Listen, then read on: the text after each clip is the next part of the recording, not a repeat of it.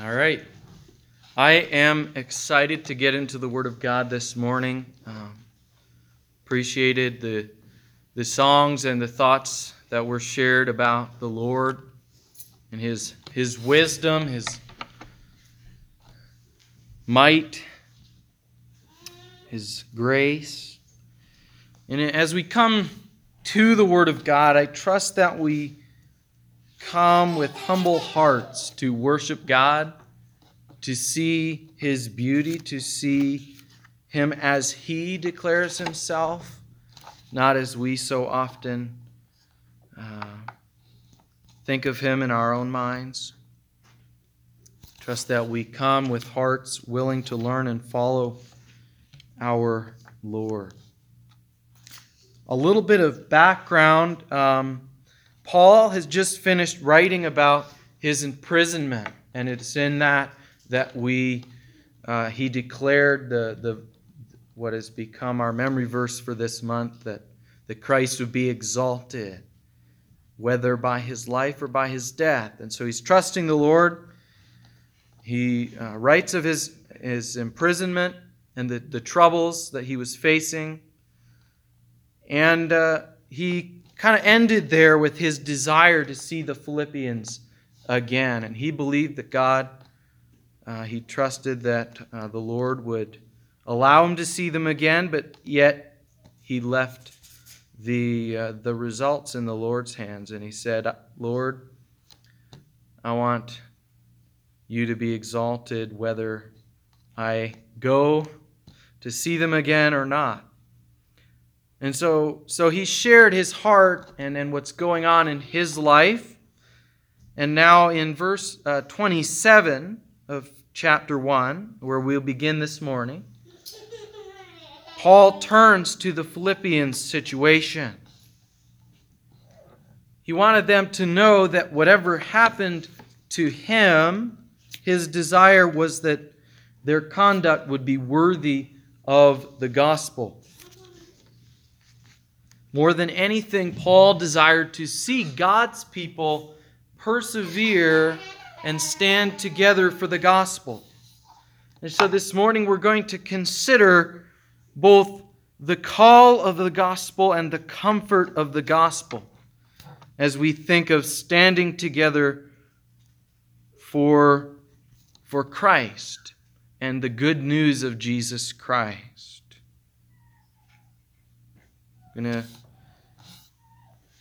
You see, a life that is worthy of the gospel is a life that's founded in the gospel. So Paul is writing that the Philippians would know, that we would know that we are able to stand together for Christ in all circumstances because we stand firmly in His grace. I want to read now our passage. It's just 4 verses. Ephesians 1:27-30. We're going to consider the gospel in action, the gospel call, and the gospel's assurance. Verse 27. Only let your manner of life be worthy of the gospel of Christ, so that whether I come and see you or am absent, I may hear that you are standing firm in one spirit, with one mind, striving side by side for the faith of the gospel, and not frightened in anything by your opponents. This is a clear sign of their destruction, but of your salvation, and that from God. For it has been granted to you not only to believe in Christ, but also to suffer for Him, since you are encountering the same conflict that you saw me face and now hear that I am facing. So first we're going to look at the call of the gospel. Paul, in verse 27, writes as someone who may or may not see his friends again. And so we see that, first off, he wants them to know his desire is to hear that their conduct is worthy of the gospel. Only let your manner of life be worthy of the gospel of Christ. Now that word, manner of life, translated in some of the older translations like King James, let your conversation, your way of life, your conduct. This word means good conduct, or conduct that's appropriate of citizens. I mentioned a few weeks ago, we began Philippians. I mentioned that Philippians was a Roman colony. And this meant that the Philippians had all of the privileges and the status of Rome. Citizens of a Roman colony, they might even call themselves a little Rome. And so, though that came with great privileges, they were considered citizens of the city of Rome. It also came with a standard of conduct. They were to live in a way that was appropriate of such a great city, to honor the city or city, to honor the emperor, and so on.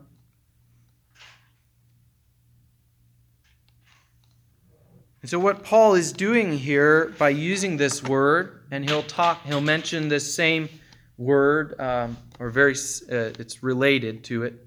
He'll use the word citizens in chapter 3. But he doesn't call us citizens of Rome or Philippi or Cardston or wherever else you call. He calls us citizens of heaven. And so Paul is making the point here, as he goes on to say, let your life as citizens, let your manner of life be worthy of the gospel of Christ. Our lives are to be consistent with the gospel. The good news of Jesus Christ is that the King has come to deliver a people unto himself. We read in Colossians, though we once belonged to darkness, we were subject to the wicked ways of that kingdom, seeking to rule our own lives. But now, Colossians 1:13 says that we have been transferred by God into the kingdom which belongs to his beloved Son. And so we have a new way of life governed by our Lord Jesus Christ. As citizens of heaven, those who have been saved by the Lord Jesus Christ, we ought to live a life consistent with what he has done, consistent with who he is and whom he has called us to be.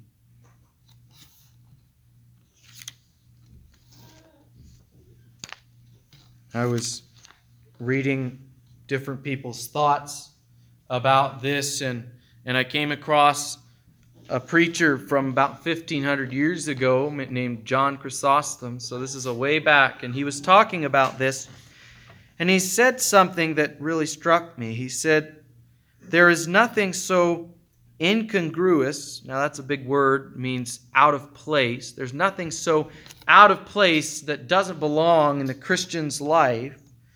There's nothing so foreign to his character than to seek ease and rest. Now, I found that very interesting, and he's not saying the Christian life is a drudgery, it's all work.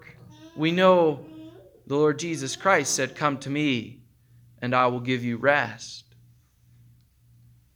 But here he's talking about seeking after, living for ease and rest in and of ourselves.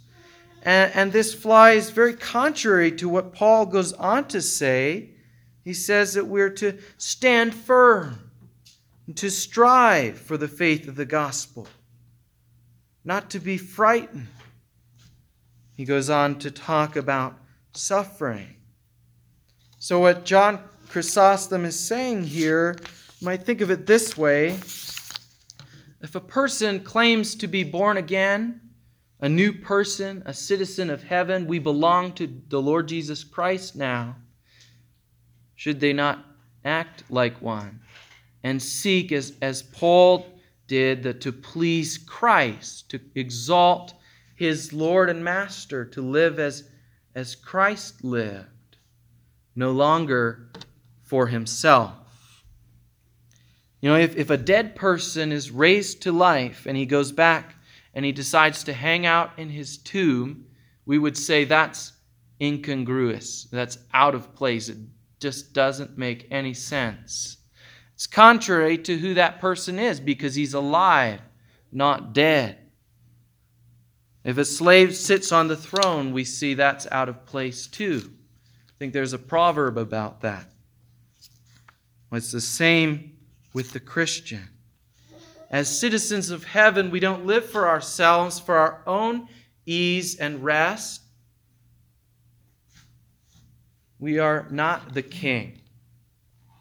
Instead, we live to advance the Lord Jesus Christ, and we accept the rest that he gives to us, the peace that he gives to us in whatever we are going through.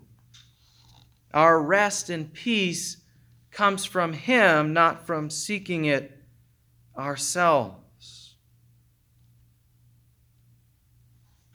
So we stand firm. We fight on. We live differently. We persevere and finish the race because we have been brought into the kingdom of Christ. This is the good news that Jesus proclaimed. The kingdom of heaven is at hand. I am the king. And he went to the cross, he died on the cross, so that we, by faith in him, might become a part of his kingdom. And this is by grace. We read this morning Ephesians 2, saved by grace, and we stopped at verse 7, but it goes on, that it is not of works. Works can't possibly save. Jesus said that we must be born again, need a new spirit, a new heart.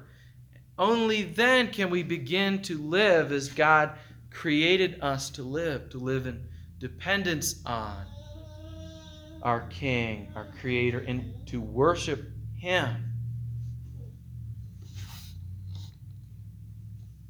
You know, without the grace of God, we are not worthy to be called a citizen, a son, or a friend of God. But those who receive God's gift are given the rights and the privileges and the responsibilities of a citizen of heaven. Our conduct is to be worthy of the gospel, to reflect the glorious grace of God, because we belong, by his grace, to a new kingdom. We belong now to him. And it's in his grace that he continues to strengthen us.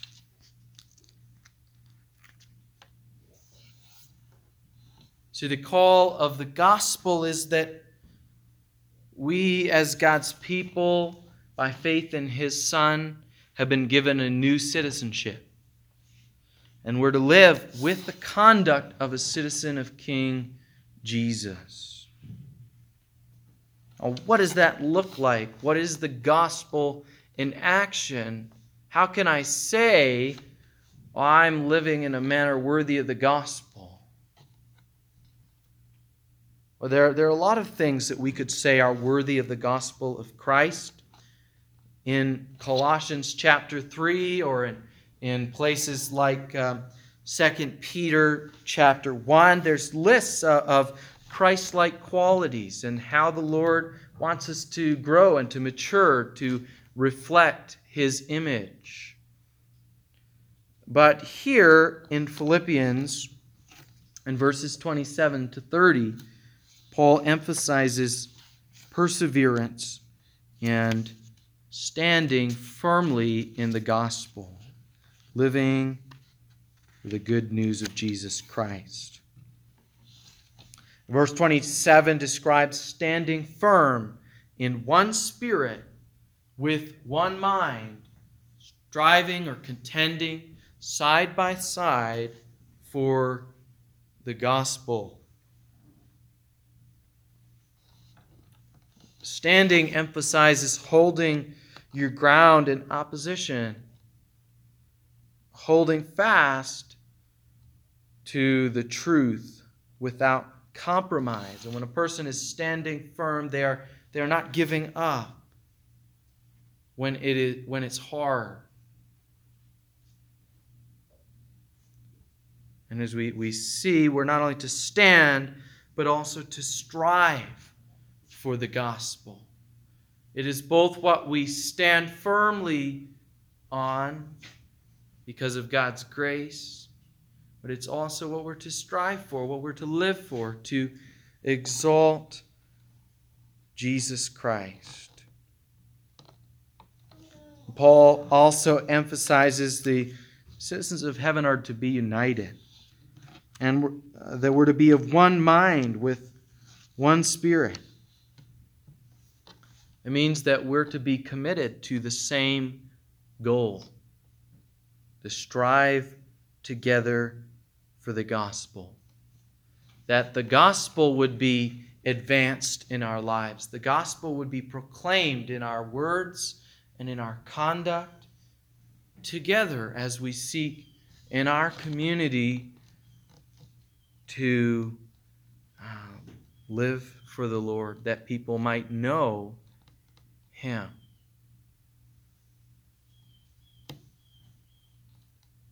I'd sum up our calling and purpose this way: we are to know Christ and make Him known.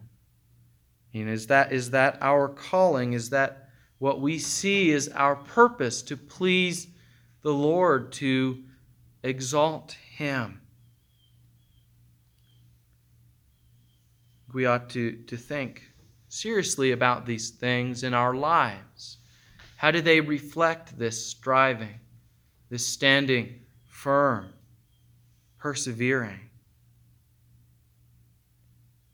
The gospel is the power of God unto salvation, Paul wrote in the book of Romans.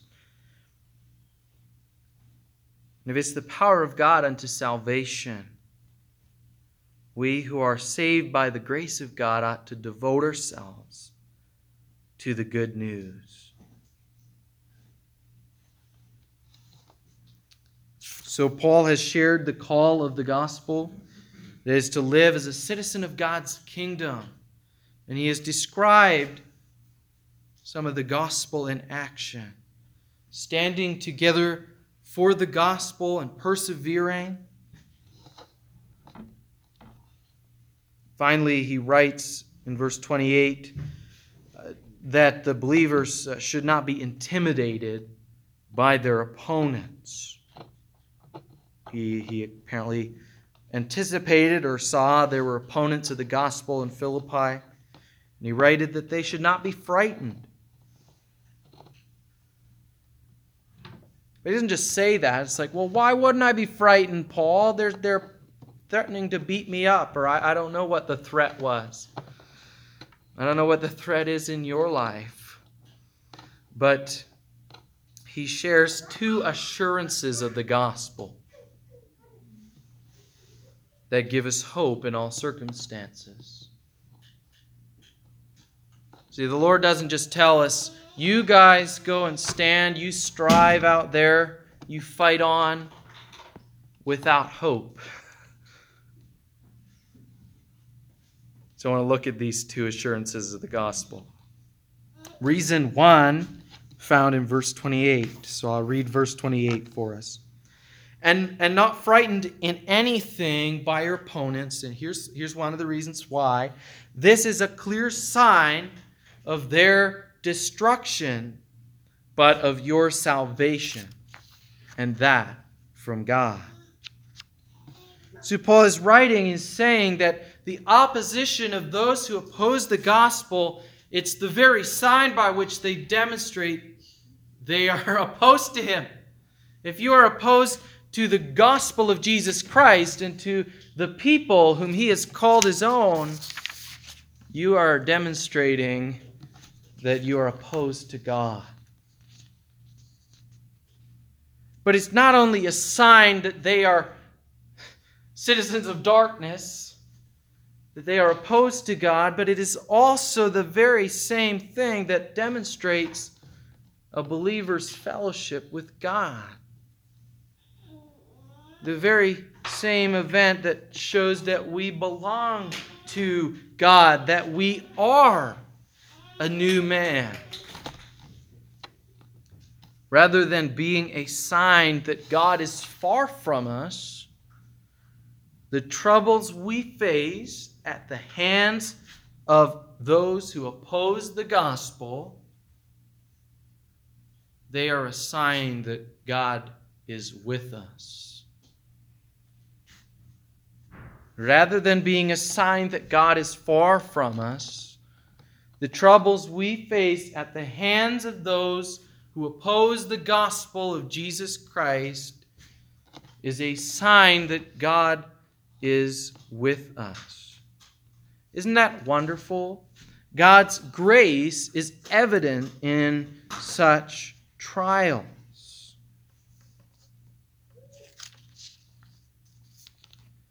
So that persecution and slander and all these sorts of things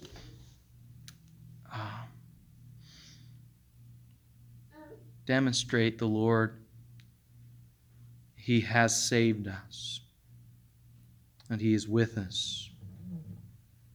Now, verses 29 to 30 go on to say something even more surprising, to me anyway. It says that such opposition is not only a sign of our salvation, but it has been granted to us by God to suffer for Christ.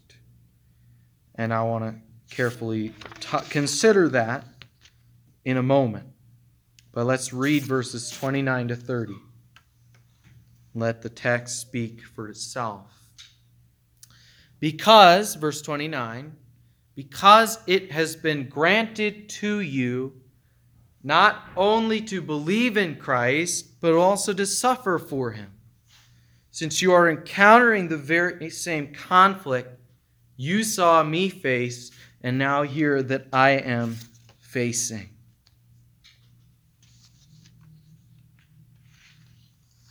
So it's a sign of our salvation because it has been granted to the people of God that we would not only believe in Christ, but also to suffer for Him.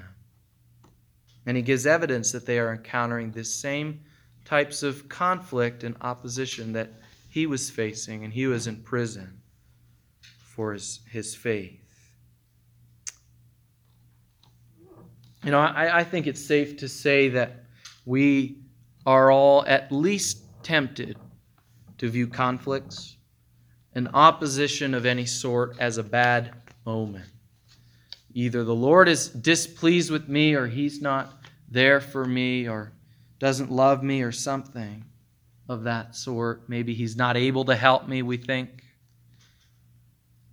But this passage reminds us instead that we ought to interpret what is happening as evidence of God's design to save us, as a part of that sign of our salvation, that we would have this opportunity to believe in Christ and to demonstrate that in our lives through suffering. So that God uses various trials to refine us and to reflect the love and sacrifice of our Lord and Savior towards those who do not deserve it. You know, in this way we participate in God's story of redemption. We have the opportunity to demonstrate the character of Jesus to others in a way that way more than you can when everything's hunky-dory and life is grand. So it's a privilege then, a gift even, if you will, to believe in Christ and suffer for His sake. As our Lord suffered for us, so we can follow Him and show the world the way of Christ through and in our suffering. We can bless when cursed, love when hated, forgive while dying. The assurance we have in the gospel, because of the grace of God that was at work and is continuing to be at work in our lives, the assurance we have is that our suffering is not in vain. God has granted us opportunities to reflect His Son in our suffering,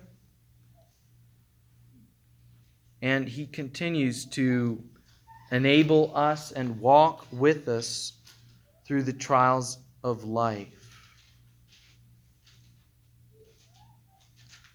I want to close with just a couple of practical thoughts. Firstly, in talking about standing for the gospel and living as citizens of heaven, we need to know the good news. Please develop a habit of gospel remembrance. Because if you don't have the gospel, if the gospel's not what you're standing on, well, when life comes along, and remember the parable of the wise man who built his house on a rock? It wasn't just knowing the word, was it? It was doing it, right? But if we don't know it and take the time to think about the gospel in our daily lives, to remember His grace, His kindness, His faithfulness, and all these things, and we're building our house on a weak foundation. Peter wrote, "Those who've forgotten their sins are cleansed." Those are the people who do not grow in the grace and knowledge of God. You read that in 2 Peter 1, verse 9. So the gospel is important. And remembering that foundation is what will keep us going back to the Lord. If we forget His grace, then we're either seeking to earn it or, totally disregarding it in our lives. When we remember that we've been forgiven, we love much. We love the Lord much, as the woman who wiped the feet of Jesus. So if the gospel is important to you, that's what you say you stand on, that's your goal. You want to advance the good news, then we ought to dwell on it, talk of it, and get to know it backwards and forwards. So to stand for the gospel, we ought to know the good news and think on it daily. And secondly, I think we daily need to rearrange our thinking about suffering. First of all, the kind of suffering that Paul is talking about here is not, some little thing like I woke up on the wrong side of the bed and now I'm grumpy, But secondly, to realize that persecution and slander and hard times, we may sometimes bring them on ourselves. We might rightly describe them as discipline of the Lord at times. But regardless of the cause, they are an opportunity to display the King's love in a dark world. And we have a choice. Will I do that? Will I respond as the Lord Jesus Christ would have me respond? Or will I decide that my grumpiness or my whatever is the right way to respond to the trial? In some small way, every trial is granted to us so that we can show the abundant grace of God. And I hope that we can see that in the big things and in the little things. I would urge you to consider your circumstances and to think of them that way.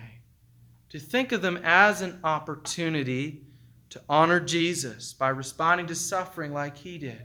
And where we have not responded, we repent. We turn from those things and we turn to the Lord. Thankful that even in this, He's working. Thankful that we can show His love, His patience, His righteousness to a watching world. The gospel call is that we would put the gospel into action by standing together for our King and the good news which is all about Him. And the gospel's assurance is that we are secure even in the trials. For trials are a sign of God's grace at work in us, an opportunity to display the incredible kindness and beauty of our King.